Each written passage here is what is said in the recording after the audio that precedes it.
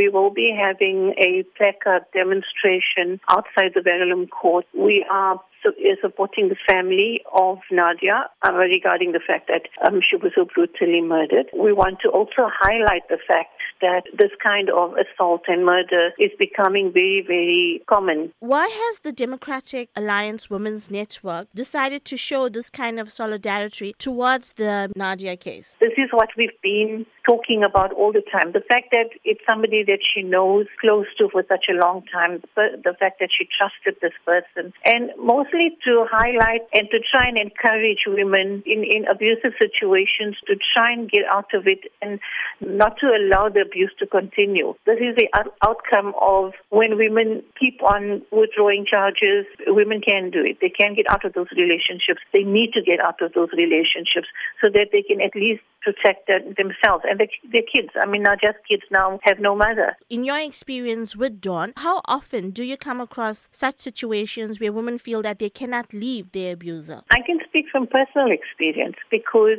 I come from an abuse background. The abuser wasn't a partner, but it was a parent. The difficult thing is, and this is why I can identify with Nadia, because you are led to believe that you are worthless, can never manage without the abuser. Your life will sum up to nothing. The last beating I got was when I was 33 years old. I was a teacher. I was teaching children.